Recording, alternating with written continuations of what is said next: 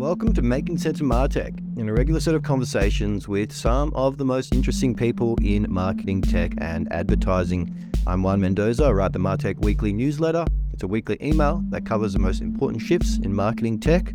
People who work in the world's largest media tech and marketing companies subscribe. You can read, listen, and sign up at themartechweekly.com. Okay, today I'm joined by Josh Alvania. He's a CEO and co-founder of Clue. Clue is a leading data and media partner for search, social, and programmatic advertising. They help marketers interpret and transform their data into growth. And Clue is a digital native company. They have a remote staff located around the world. But recently they did quite a fascinating piece with DigiDay, analyzing the emergence of something called conversion APIs, a solution that kind of fits into this evolving jigsaw puzzle of what happens to tracking and targeting once third-party cookies go away. So in this episode, Josh and I work through what conversion APIs are, their role in online advertising, dealing with change in the advertising industry from a hands-on, coal-face perspective, and how the movement towards online privacy seems very similar to climate change. And now I give you Josh. How you doing? Hey, thank you for having me.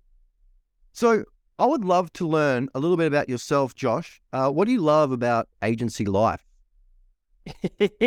I know that is an interesting topic that a lot of people think isn't possible, but I do love the pace of it, which sometimes can be grinding, and work-life balance is sometimes a thing that needs to be managed. But what I love mostly is growing businesses and understanding and winning customers. And media is an amazing place to do that, especially because as it becomes more involved in data and technology stacks, and you start to become more integrated with things like chief customer officers and the entire experience, you do have the ability to tackle that challenge. And it's an amazing thing that I'm happy to say at Clue, I believe we're at the forefront of. That's amazing. You know, it's interesting. What attracted me originally to agency consultancy life was the breadth of experience that you get, right? Like, I think it's a bit of a breeding ground for the generalist, really. The people who are not really satisfied with just working within one business model. They want to understand how to grow businesses across different industries and niches. I can imagine Clue do that quite a bit as well. You have quite a cross-section of different customers that you work with across industries and also business model. Yeah, and it's surprising how the methodology for attacking any industry vertical at its core is actually a very, very similar proposition, and returning it always to the audience and the customer and getting a handle on those. Where it frays and becomes different is the places that your audience exists or your customer exists and the ways that they want to interact with the business based on the size of your product and its purchase value and all of that type of stuff and how your salespeople interact. But really at the end of the day, shockingly enough, it can come back to a core set of practices and values. And that's an amazing thing that I think unless you work in our industry, you don't really get to understand. Yeah, you're right. I think there's a pattern that can be applied to a lot of businesses, but you really need that sort of hands-on experience working with a number of different brands to start spotting those patterns. Because I agree. I mean, like, even if we look at, say, the perspective you just mentioned, customer experience, right? Like, if you look at lifecycle marketing, in most cases, the format for how you do that type of lifecycle marketing is pretty similar across most brands, right? And some are B2B and B2C, and there's a different approach to both of those, but in a lot of senses, you've got the same sort of format for a customer journey, or the different phases in which a customer might be in, from acquisition right through to retention or winning them back after they've, say, churned. And so it's interesting, right? Like, a lot of these mental models can be applied across different businesses, but what's interesting is that you can take those interesting learnings out of certain businesses and then bring them into a different company as well, right? That's the real pattern spotting opportunity, I think, in agencies is, you see where one thing works with one brand, let's give it a go with someone else. Or let's tweak our messaging, or let's tweak our targeting, or these learnings from one company to another. And you can really sort of leverage that education as well as you go along. But I guess what we're talking about today is conversion APIs, and we'll get there soon and start unpacking that. But before we get there, Josh, I'd love for you to perhaps give us a sort of a broad strokes overview of how advertising is changing. We've got a lot of different movements in privacy right now, a lot of different changes from a regulatory perspective, but also from tracking and working with big tech and ad networks, but then also consumer change as well. Now, how do you see that impacting what you're working on day to day with your customers? What do those conversations look like, and what do you see as the major sort of shifts in how people are thinking about media right now?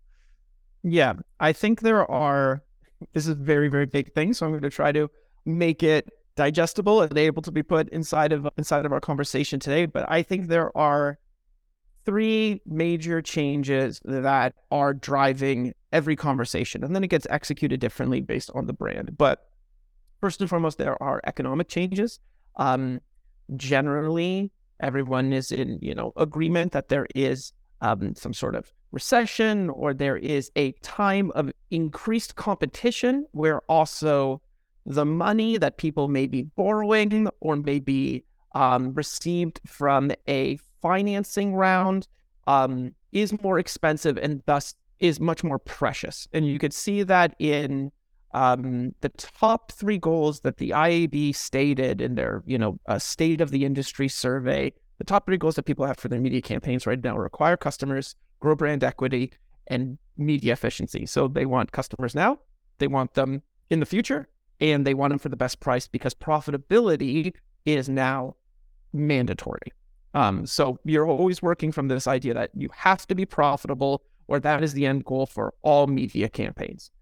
Then you have a consumer-led change, which is that, yes, the pandemic did make everything inflect and become more digital. And so experiences are blending online and offline, and there's data things with that. But really what you're also seeing is there's an increasing fragmentation into where you need to play, because even now, I think this is a great timely conversation to have, because OpenAI and Microsoft and even TikTok are now even threatening Google's dominance in search. And so now your ability to be a little bit more focused on one search player now requires you to have to figure out how to address many different channels. And that's fragmenting across social, that's fragmenting in programmatic, connected TV. And so now, like, where your audience is and your desire to need to address that from the concept of also being profitable is something you have to think about when it comes to building strategies. And then the final piece, I think, would be the technological and data infrastructure piece, which is the most climate changey that we can talk about, is that the way that to connect a lot of these before, because you had browser experiences that your customers would go through on your website, and you'd have app experiences, maybe with some sort of mobile app that they wanted to download or purchase your product through. The ability to have that ID that would be consistent in multiple environments and tie that whole story together and relate that back to profitability, that is also deprecating. So you have a need for profitability. You have a much more complex way of gating customers and allocating budgets and figuring out where you are. And then you have, the headwinds of it's almost maybe impossible for me to tie these ecosystems together, because the large players of Google and Apple and even the big social networks are actively gating the information you need in order to protect their IP and to protect their positioning in the market. So all of those three things together, I think, is the perfect storm that marketers are dealing with today.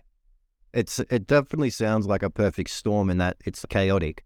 And there's a lot that you just mentioned across so many different angles there, right? Like even, as you say, that there's theoretically, you should probably say in most advertising, there should be some shift to profitability, right?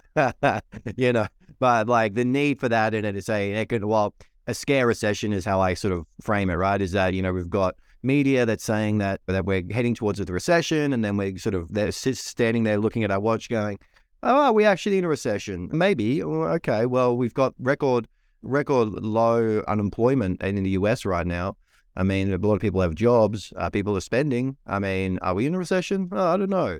But, I think that even that sort of, for media buyers and brand side looking at budgets, they're like, oh, maybe we should pull the purse strings a bit just so that we have a bit of an edge around perhaps recession and sort of a lack of effectiveness of the media. But it's interesting, another topic that you just called out, which I find fascinating, is this search for profitability, but then also looking at other channels, right? And looking at, I call it the bifurcation of channels. So, there's a variety of channels now that are opening up outside of your dominant players, right? As you mentioned, like TikTok is getting into search. Bing they got 1 million users, or was reported yesterday. This is sort of mid-February, 1 million users on their new ChatGPT integration with Bing, right? So, they've got all this sort of challenges to search, but then you have things like retail media, which is basically retail companies going into media as well. You have new things like contextual advertising and more sophisticated ad networks like WordPress and Automatic have just launched their ad network. And if I look at that, there's a fantastic Criteo report that just came out, and that talks about 9 out of 10 media owners and media agency owners are recommending to their customers to split their channel spend across a variety of new channels. And so is that your experience as well, Josh, that this changes in the industry from different factors is leading to this, let's try some new channels, let's get away from the monolith a little bit and experiment with new formats? Yeah, well, I always try to lead my customers from their audience, mainly because I think media has a tendency to be self-reinforcing as an industry and academic as an industry. But where we play as a partner is the reason why our campaigns perform so well is because our analytics background. We provide this type of groundbreaking analytics, and where we always try to give direction from is a person's first-party data, which then does relate to the conversion API topic and everything like that we're about to talk about. But really, there are ways to use your data assets to find out which of these new places you have an opportunity to play in by looking at things like overlap and looking at a lot of different tools that are now available, either through third-party data partnerships and things like data clean rooms and being able to do these types of analytic reports. But it is no longer a simple conversation, or the tools and the processes that worked before are slowly kind of changing and fading away. And what we're seeing is that in order to navigate this, analytics can't be an afterthought. It needs to be something that you lead from. And that's what we provide to our customers as part of the operations. Yeah, because there's a logical aspect to that, right? The stronger your analytics function, the better insight into your customers. The better insight into your customers leads to, it should lead to better strategy. Better strategy leads to better channel selection. It also leads to better creative, right? So it's like the insight will drive the outcomes, which is, you just don't go and experiment willy-nilly with any other channel, say with retail media. Actually use your insights to figure out if customers are actually buying there, if they're actually spending, what is the audience opportunity there as well. So, I think you're right that like a lot of agencies sort of fall on one side. They're very technical and analytical, or they're very creative and more brand led, right? And I would say that, there's probably more of a space in the middle now where both sides are saying, yeah, we need more creative aspect to improve our effectiveness. But then the brand side is like, yeah, we need a lot more chops when it comes to analytics and really understanding insights as well. So I think there's a bit of a funny middle bit where perhaps Clue is sort of in that middle space in between, doing both things quite well. But it's interesting. That's the unique way that we've tried to address our model, because oddly enough, the barrier to addressing a lot of these things and doing that is not technological, but often operational, or even how you allow people to access it financially. So the barriers become that it is extraneous cost, or it's too high, or there is long lead times, and really bringing it into the forefront of this is what is required within a core media buying operation. This needs to be standardized. That's what we saw, and we do see is required to navigate these massive challenges. Yeah, it's fascinating. But I want to circle on one challenge you haven't really talked about just yet, which is the shift to privacy. I mean, we've got the third-party cookies are going away. You mentioned earlier, Josh, about tracking within apps and Apple tracking transparency and all of these ways in which you're getting less data out of users on apps. We've got, obviously, regulatory change. as well. But in our preparation, you said something that was quite interesting, Josh, in that you say that the shift to privacy is similar to how governments are shifting towards climate change action. Could you unpack that? What do you mean by when you said that?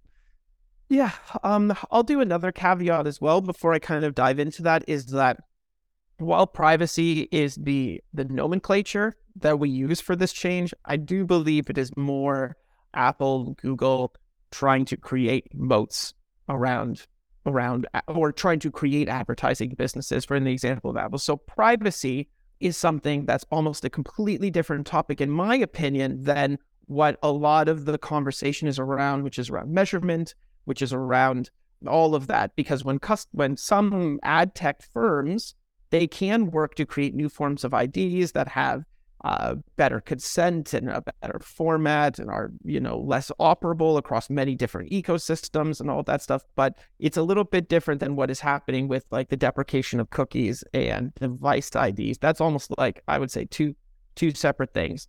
But what I've noticed, and the reason why I think it is very similar to climate change, is that when I do have conversations with brands and with agencies, because it is such a large challenge, and because also it's not really necessarily about privacy, but it is about these like the machinations of really, really large technology companies and kind of how they're changing the infrastructure that the industry collaborates on. It is multifaceted and really hard to unpack, and there's no like one step. It requires a lot of different parties to work together, similar to like a lot of different countries working together to solve this. And there are some that are massive and there's some that are smaller players. And there still isn't really a lot of dialogue going on. And so most of the time, while there has been a wonderful conversation, a lot of marketing about it, and a lot of articles being read, when you actually do have conversations with advertisers and you ask them what actual steps have been put in place and what success have you had in taking these steps, most of it is still in the conversation piece. Most of it is more planning or learning or addressing, but it is kind of the can is being kicked down the road. And so that's why I feel it's very, very similar to our climate crisis, in that it is coming, the timing is happening, but really it's kind of the window to address it before it just kind of gets dropped on you is shrinking. It's fascinating because you could probably also stretch the metaphor out to how different countries approach privacy as well. So you've got these different speeds in different regions. So like Europe is probably the most advanced in terms of privacy policy with GDPR and how they're enforcing it, right? And then that's warming up in the US, and then in places like Southeast Asia and Australia, even India, you have this sort of watch and see type environment, right? Where it's like, oh, we're seeing these changes overseas, we're being impacted by big tech because of them, but we don't really have anything concrete that'll address our behavior right now. The amount of conversations I've had with, say, digital leaders and brands is like, oh, we'll just wait until the legislation comes. And it's like, well, yes, true, you can't do a lot until that legislation comes in the market. But on the other side, privacy is actually about your brand as well. It's about how you actually position yourself with your customers and also with your internal ethics as a business. And so, it's very, I think it'll be quite revealing when we see a lot of regulatory change that hammer starts to drop in different countries and their market is scrambling to go, oh crap, we haven't actually got an ethical framework. Now we need to develop one for how what data we collect and we send, like even last year, Sephora was obviously a cosmetic brand, very, very successful business, but they were also fined, I think, $1 million for sending data to a third-party ad network without the customer's consent. And so obviously there's a lot of sort of framework and thinking that needs to happen behind the scenes before that regulatory change will happen, I think. But what are your thoughts? I agree. And I also think that's why advertisers need to divide the conversation into two pieces, because measurement and interacting with the changes that are being caused by the ad platforms that you are using, or the browsers, or the devices that your customers are interacting with is a completely different set of circumstances to regionalized governments and what they say is required of you to interact with their citizens. And they're very different, and they don't always align with each other in a lot of circumstances. So, but yes, I agree.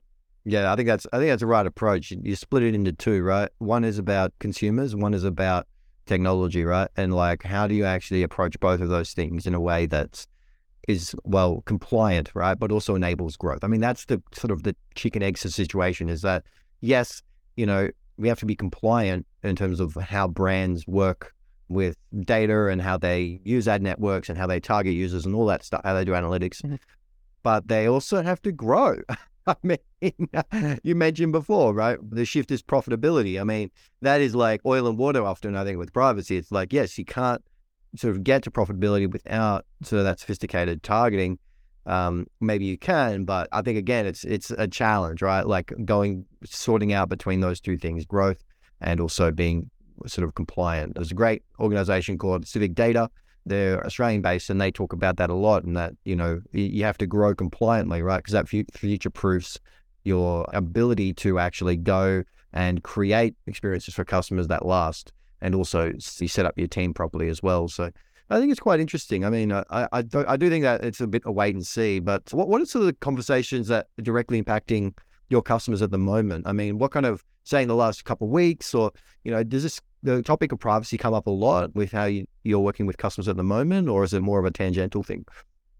Yeah, so the topic of privacy does come up as oftentimes the secondary to the conversation of measurement, and the conversation that really both are cycled around, which is first-party data. So I need to now take on the onus of organizing, collecting, and distributing my first-party data for the purpose of targeting audiences and for the purpose of measuring ad effectiveness.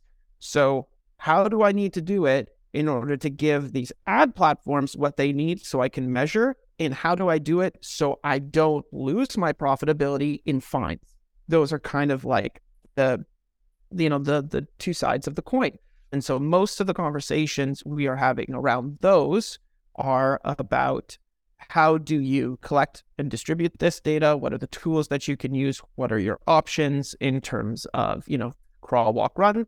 And then how do you minimize risk?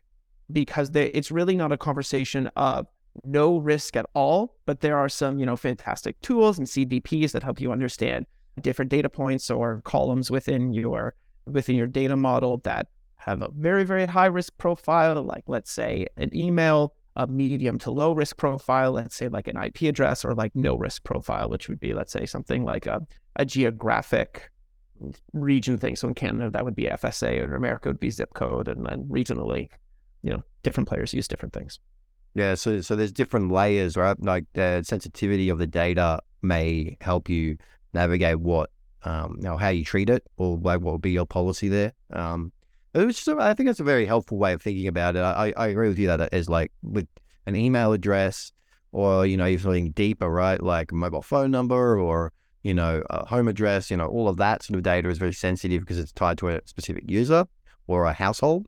But then you go further down the chain, and it's like, geographic data, cookie data, IP address, those are all different things. And so like there's different layers of sensitivity, which is a great segue actually to talk about conversion APIs. And what you're working on, which I find quite interesting, is helping your customers think about the role of conversion APIs, what they are. It's a fantastic piece. Definitely recommend the audience checks it out. And that's actually in the show notes, so go have a look. But effectively, conversion APIs, they solve sort of part of the problem of third-party cookie replacement. And so for our listeners, third-party cookies is obviously it's a cookie stored on your browser. It follows you from site to site, and it builds up a profile of your browser and where you've been on the web, so that advertisers can target you, right? So that's why you see annoying shoe ads whenever you go and look for shoes, or you're going shoe shopping, and then you'll be on a publisher, or you'll be, say, on a blog, or even on Facebook or whatever, and then you actually see those ads because those cookies are following you around the web. Now, that's going away And it's very browser-centric, that technology. And one of the biggest browsers is Google Chrome, and they're looking to deprecate that technology in 2024.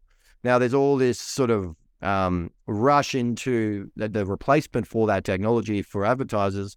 But one area is conversion APIs. So perhaps could you unpack, like, what is a conversion API? How does it work? And what's sort of the advantage there over third-party cookies? Yeah. So I think first off, let's discuss the alternative to a cookie, and then we can talk about how you deliver it, which is really what a conversion API is meant for, is the delivery of data to and from. When we talk about cookies, a lot of the digital experiences around the web have changed. They have changed to become app experiences, and they've changed to become digital portals. And so it's no longer an aspect of like 1995 internet, where the entire web was just associated with small independent blogs and websites that, needed a time point, a common time point altogether, which was a cookie. Now you have these massive lagoons where an entire consumer experience can be held within it. So that would be like your Facebooks and your Pinterests and your TikToks. And, obviously Facebook is a great example of something that happens on the browser and happens on phone. And when you are in that, you create profiles for yourself. You input your name and your phone number and your email, for two-step verification, and you say where you work, and you state who you're married to, and you create this entire association to you that is identifying much, much more than a cookie. Now, when you purchase something on an e-commerce site, let's say, like an H&M or a Zara, a lot of those data points will be in your billing information, right? And so if an advertiser is able to store that information compliantly with your permission, and let's just, for the point of the conversation, state that advertisers is doing everything properly when it comes to consent, and they're managing it all, and you can withdraw it, and yada, yada, yada. But let's say they're doing it properly and they have it available to them. The way that they would usually send information to Facebook in order to know that an ad was the one that created you to input your billing information and to buy that shirt or those shoes, or to build and price something on a website, the way that they would usually do that is they would do something called client-side tagging. They would place Facebook's pixel, and Facebook would use a cookie ID or a device ID to associate your activity and the ads they sent you with your purchase. Now, if Google as a browser is like, nope, I'm not sending that, then there's basically an intermediary between the pixel that you put on your website and the ad platform, and that intermediary is Google. And they're saying this line of communication is not happening. There are alternative pipes that you can use, and it's on the advertiser's onus now to create those pipes. And those pipes are conversion APIs. And so if you work with Facebook, they'll tell you, in order to enable an offline conversion or a conversion API, because technically the event can happen anywhere, what they just need for you to do is deliver data like this. And they're going to tell you the format it is. They're going to say it's first name, last name, email. It's going to be their address. It's going to be an entire user profile. And you could say that this person bought a shirt and it was worth $250.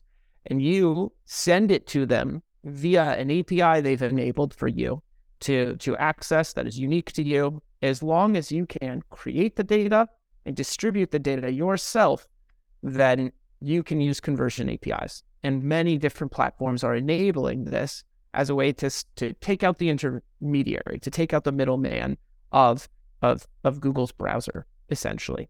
So that's what it is in reality. It's a new delivery method of data, but it requires an advertiser to do two new things which they have never done before, which is structure their data in a good enough way that everything that's required from that advertiser is there, and deliver it in a proper format. And now the other problem is the format and the data that Pinterest needs, or the format and the data that Facebook needs, or the format and data that TikTok needs, or even the format and data that Google's own conversion API needs. They are all different and unique, and they have their own cadence to it. So it is much, much more complex than the simplicity that was almost universally the same of placing client-side pixels. And that's kind of the level set for what's happening with conversion APIs. It's interesting because it reminds me a lot of like Facebook custom audiences where, you know, Exactly. there would be direct, like say if you're on Shopify, you can just you can create an integration where you're just sending data through to a custom audience, and then that data is sort of hashed and stored on Facebook. So you're basically sending Facebook email addresses basically, but the whole idea is that you can create retargeting lists out of that, or win back audiences out of that, or customers who say abandon a checkout, you can do that sort of retargeting. So that's not going away, is it? That sort of ability to do custom audiences, is it? And then I think Google has something similar with like direct audiences, or name something similar to that. Is that sort of still in play here alongside conversion APIs, or is it all part of the same methodology? It's the same thing. So what did a pixel allow you to do before? It allowed you to create retargeting pools, and it allowed you to measure media effectiveness, right? And so it's really just, as a platform, I need to get a vision of your customers. Now you could put some timestamps on it so I can associate it in succession with an ad, or you can send it to me without a timestamp and I can make it into an audience. But really, it's just, is the browser the intermediary that's going to decide whether your data gets to the endpoint that you need it to get to? And do you allow Google to determine whether the audience piece that end platform needs in order to create audiences, to create measurement, is that going to be entirely decided by Google's browser? Not even GTM, not even the tools that Google enables you to even work around their browser, but do you allow Chrome to make that determination, or Safari, or Mozilla, or Brave, or one of the other options? And so the alternative is you create your own pipes and you manage your own data infrastructure and you create your own audience graph, essentially. Manage it, distribute it, maintain it. And all of that has massive opportunities because it means pixels used to only be able to be placed within browsers and apps. But technically, if you gathered this data for something that happened in real life at a store, then measurement offline is possible. Then audiences that bought something in a store is possible. Now, that's the benefit. Then it obviously always comes with an intrinsic and equal value of, Newton's law of physics, where everything comes with an equal and opposite reaction. There is risk to it because before it was on the onus of the platform, that pixel you were placing, really to maintain all of its user base and wherever it was drawing it from. Now you need to have all of that infrastructure, and consent is if we want to talk about privacy, the main, I think, hurdle that advertisers or brands are going to understand is that it is not a one-time thing that only is completely done when somebody just clicks your banner on your website. It is something that is constantly happening, and there needs to be a way to constantly maintain someone's consent because they can withdraw it or change it at any time. And that sort of interaction with thousands to potentially maybe millions of customers becomes difficult at scale. Yeah, I think there's sort of two angles on this, which is interesting. The first one is that conversion APIs it seems like it's quite fragmented, right? Like the way that data would be treated, say with Facebook versus Google versus Amazon versus TikTok versus Pinterest. If you're an agency, you'll need to be able to figure out the methodology across all of those different endpoints for the API. That's how I understand it. Does that sound about right in terms of like, correct, there's different APIs for different platforms effectively? You have to kind of choose the right one for each sort of platform or end publisher.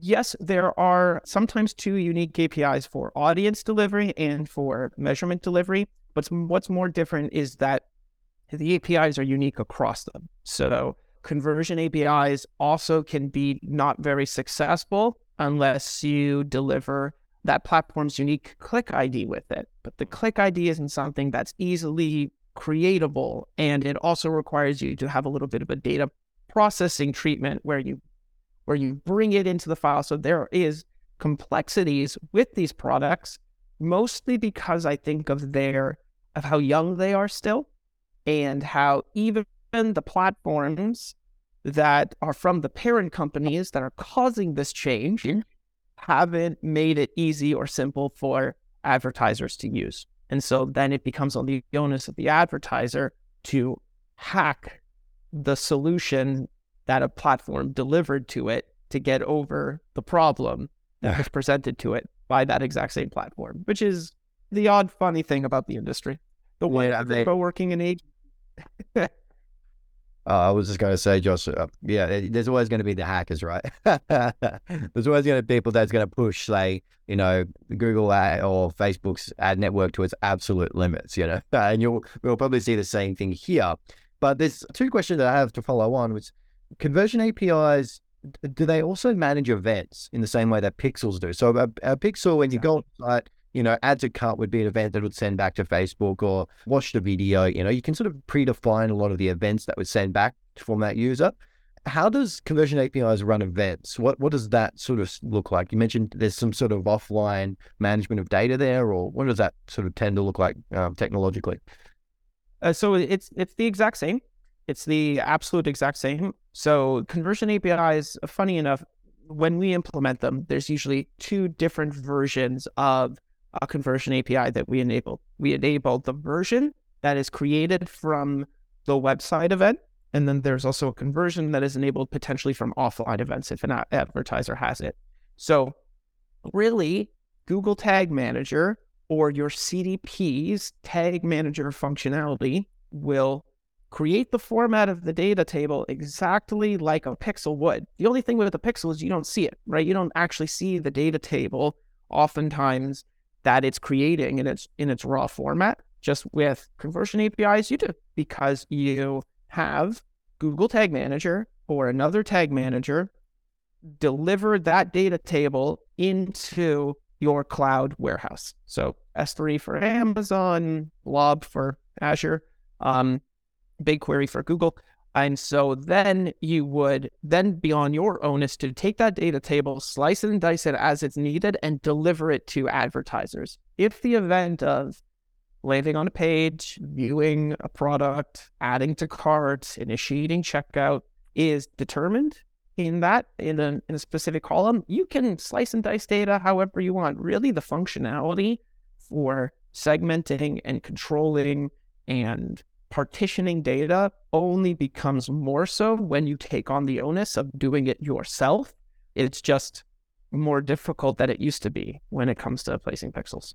Yeah, you have to be a bit more sophisticated, right, in terms of that data model, how you store it. You mentioned CDP, which I'm assuming for this to work really well, you'd need to associate events back to a user, which with tag management, you can do that, say, on a browser level or a user level, but not on a specific email address. But I guess that's the challenge there is, like, how do you set that schema up or that table up in a way that's really robust, but also captures the events? It's easy to update. I mean, if you go into Google Tag Manager, you can set up events pretty straightforward. Like, you need a little bit of technical knowledge to do that. But like, if you want to set a new event, say, clicked on something in the footer or added more than one product to cart, you can kind of do that in Tag Manager pretty easily. But it seems like there's a little bit more technical know-how needed to do this kind of events collection and profiling for the user. But my second question, actually, Josh, is just on data sharing. So conversion APIs, how do they work with, say, do they hash data? Do they anonymize or encrypt that sort of sensitive first-party data back to the publisher, or say, in this case, it would be Facebook as an example?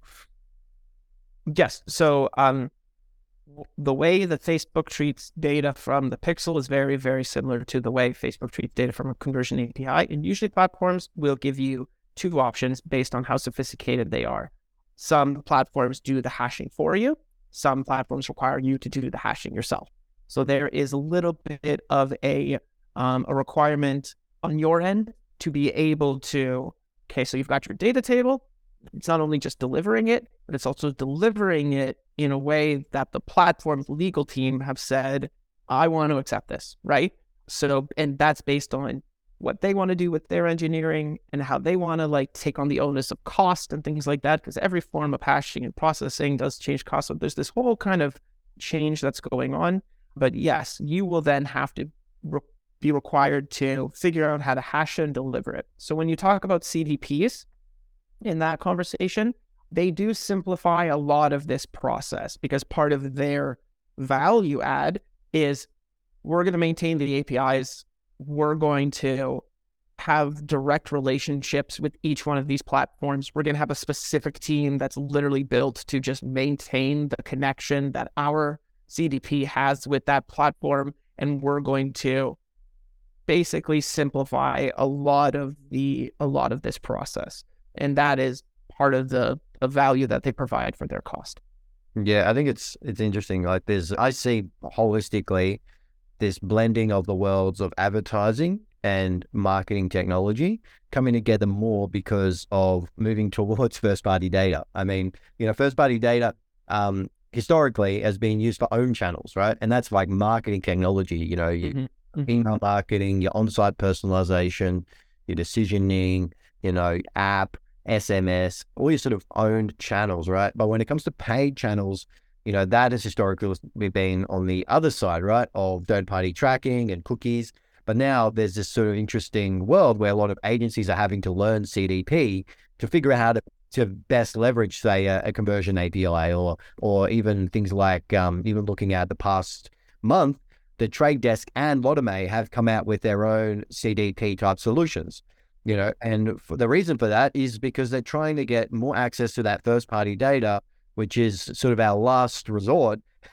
Now that third-party cookies is going away, you've got third, second, and first. And second is like the ignored cousin, right? That never sees any sort of traction because it's like direct sharing with partnerships with, like, say, events and other media things where you're sharing that second-party data. But first-party data is like the next sort of battleground, I guess, for advertising. And I always scratch my head a bit, Josh, and ask, well, is that right?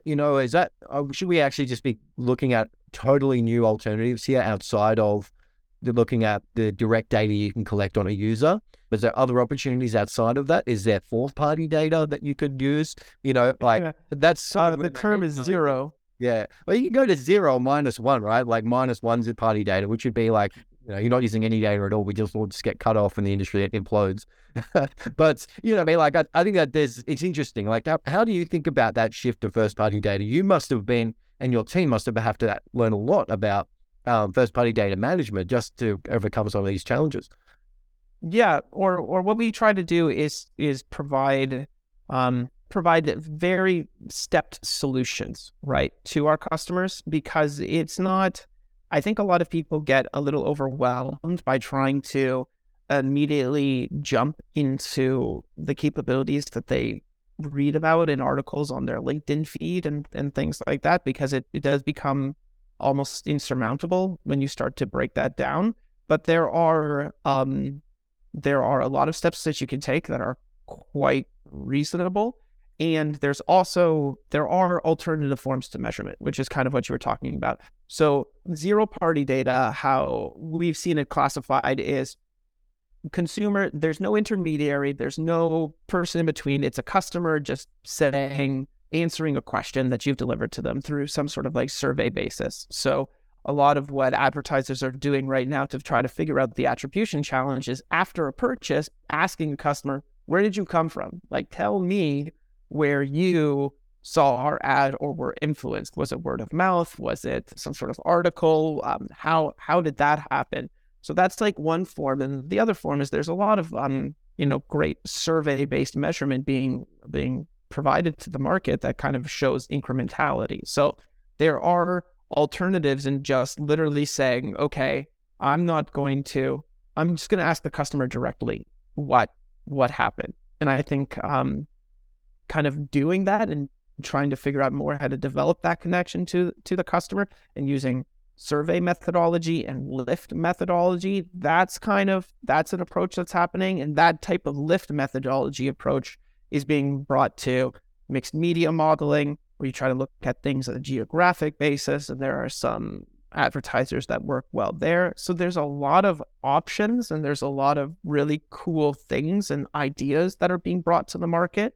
But really what we're seeing is there's no one silver bullet, there's a replacement, this is how it's going to work. It's more that as a marketer, you have to be able to play within that middle ground of uncertainty and still drive and still know what is worth following, what is solid, even if it's not fully 100% conclusive, and being able to kind of solve that. And so all marketers are starting to need to become analysts and really understand, I think, the assets, the data assets they're working with, and both their opportunities, but also their intrinsic weaknesses, and work within the middle and know what they can and can't pay attention to.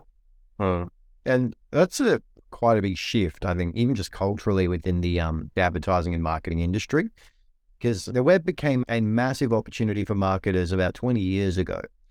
And since then, it's kind of been a free-for-all, right? Just experiment, do whatever you want. A lot of regulation. I mean, if you look at other industries, right, like you have to spend, say, 8 years to become a doctor. Well, there's a reason for that, because you're working with actual people in their health.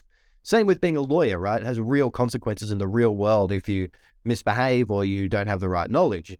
And for marketers, I mean, when I started out, I learned a free course provided by Google. I also learned a free course provided by Facebook, the Facebook Blueprint. And sure, it helped me get a job, but there wasn't necessary prerequisites. And so, we've been in this interesting space where there's been a lot of opportunity that's been created, but there's been a lot of bad actors as well. And there's been a lot of, I guess perhaps you could say, misuse within, say, ad tech. And, even with like knowing how much your brand is even spending when it comes to programmatic within ad tech networks. And like, I look at it and I'm like, well, yeah, maybe this is just a correction, more of a professionalization of advertising. Not every person should probably be in this space if they want to be. You have to actually work quite hard to learn this stuff. But also, I think regulatory change makes it a more safer place for brands to work in, but also for the consumers that are being impacted by the ad tech network as well. Because, yeah, I don't know. I just think that we've been having a lot of fun and the party's been going for a while. But now, it's time. The cops haven't shown up yet, but it's time to sort of pack away the chairs and start thinking seriously and soberly about how we're using data with brands. That's actually an interesting thing you said, that I kind of think maybe reveals something, but this is also just a riff. But a lot of the learning has been led by the companies that want you to choose them. And now you have to make your own decisions. And the answers do require a certain level of expertise, but they also require you to lead from your own instincts and from your own voice, because it's going to require a bit of opinion. And part of what will validate you as a driver for a brand, as a leader for that brand's marketing dollars, is in the human intuition aspect that is going to have to check a lot of the data reports that come in. And we do often believe that, for example, every media buying pod here has a unique thing in that a data scientist is matched up with a trader. And the trader's job is to vet with their own intuition of what they've seen working and what they know about the brand, whether or not the reports that they're getting or the analytics or even the algorithms that are being applied to their campaigns are driving in the right direction. And I think both of those things is going to be very, very healthy for advertising, because for a while it's just been like, nope, believe in my attribution methodology and this is what it is.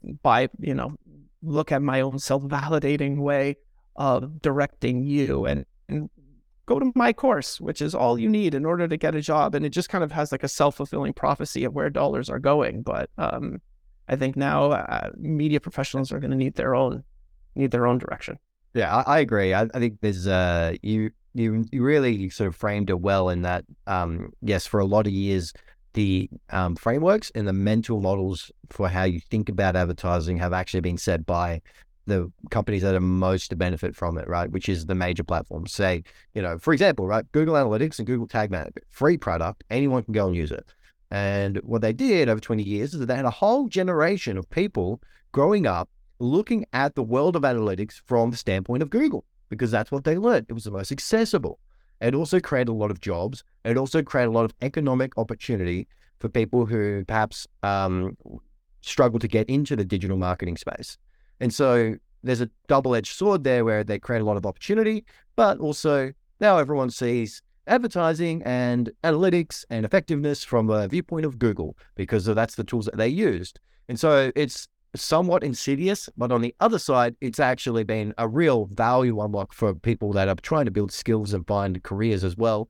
So, it's always for the DOJ to figure out. Yeah, say again. It's up for the DOJ to figure out how that. I think you're right. That there's perhaps a failure in education here.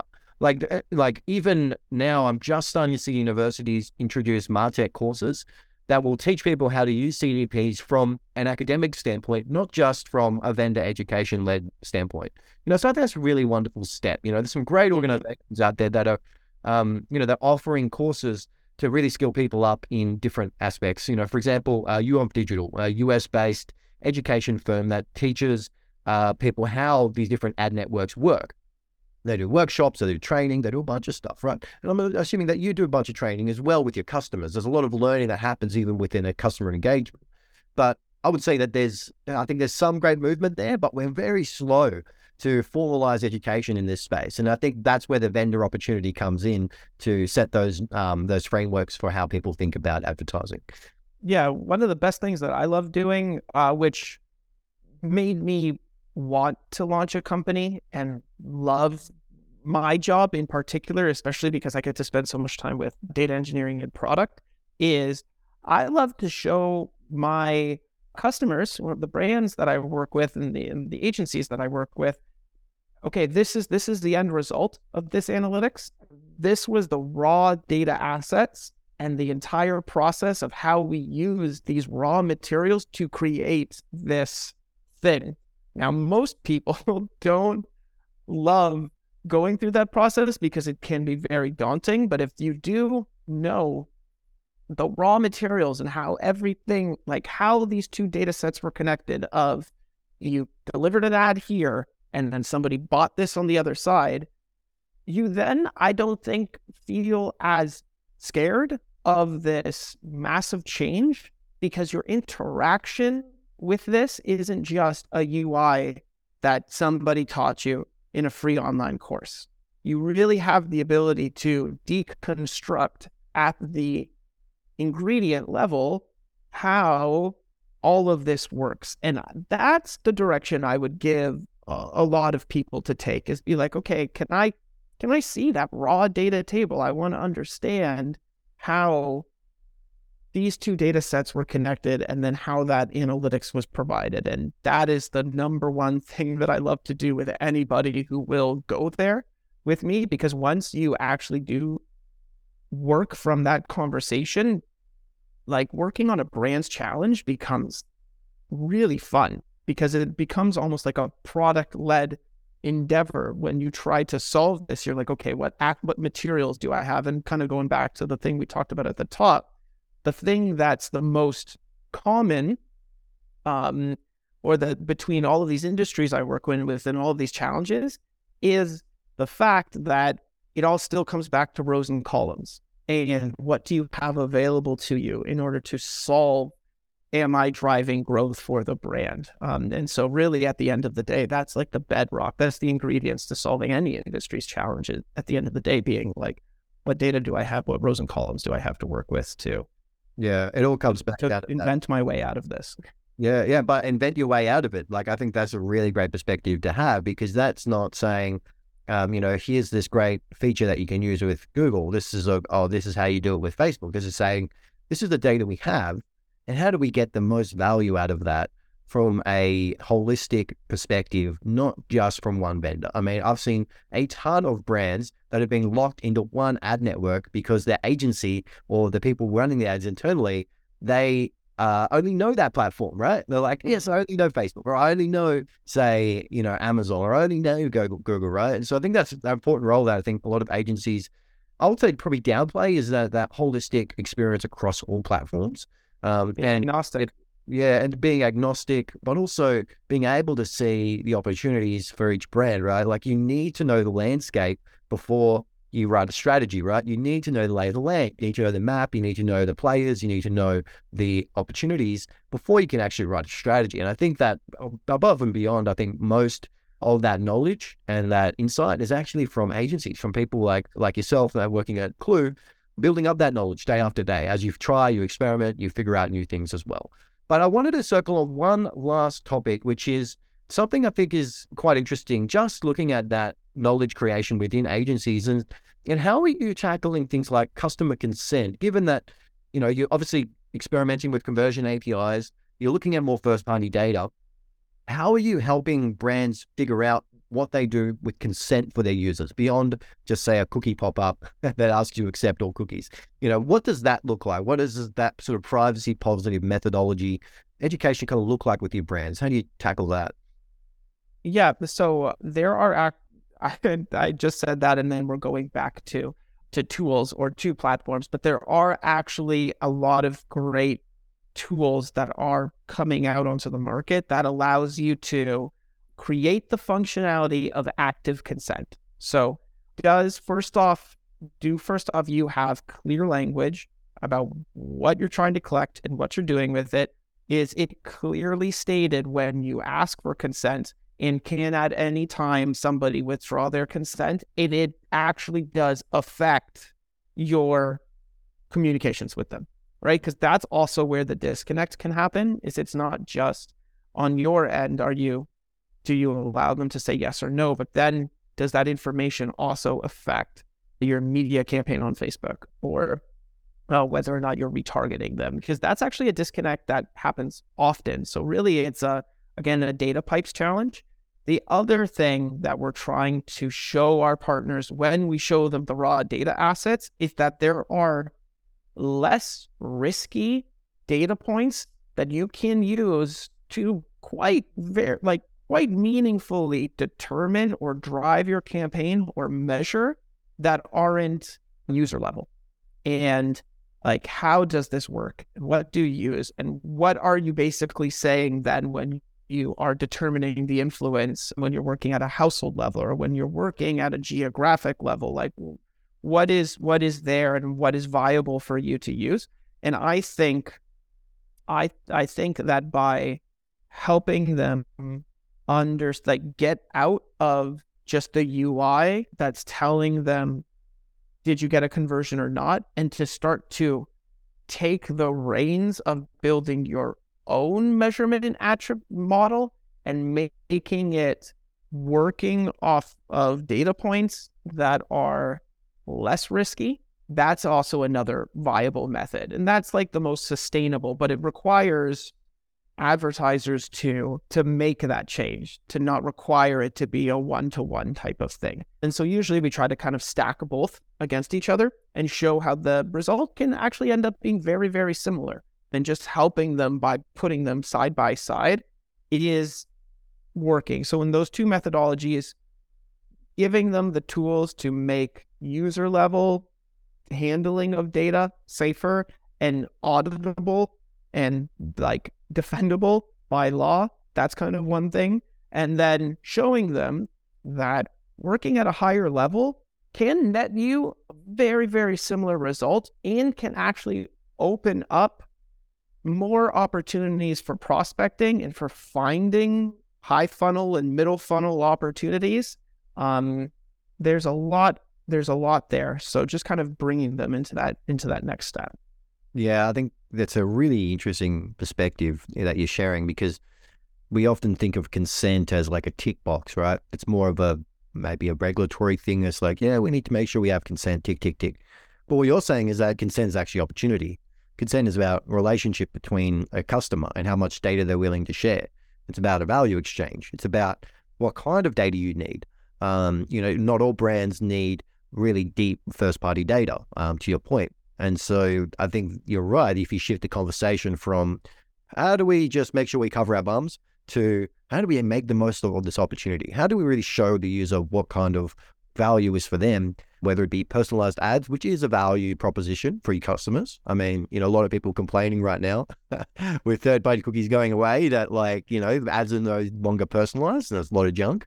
So that's a value proposition. So is a personalized experience. So is a little value add as well in terms of a free gift or a discount. All those things are part of the consent picture, because users are saying, well, what do I get out of this if I say tick, tick, tick, and I want to share this sort of level of data?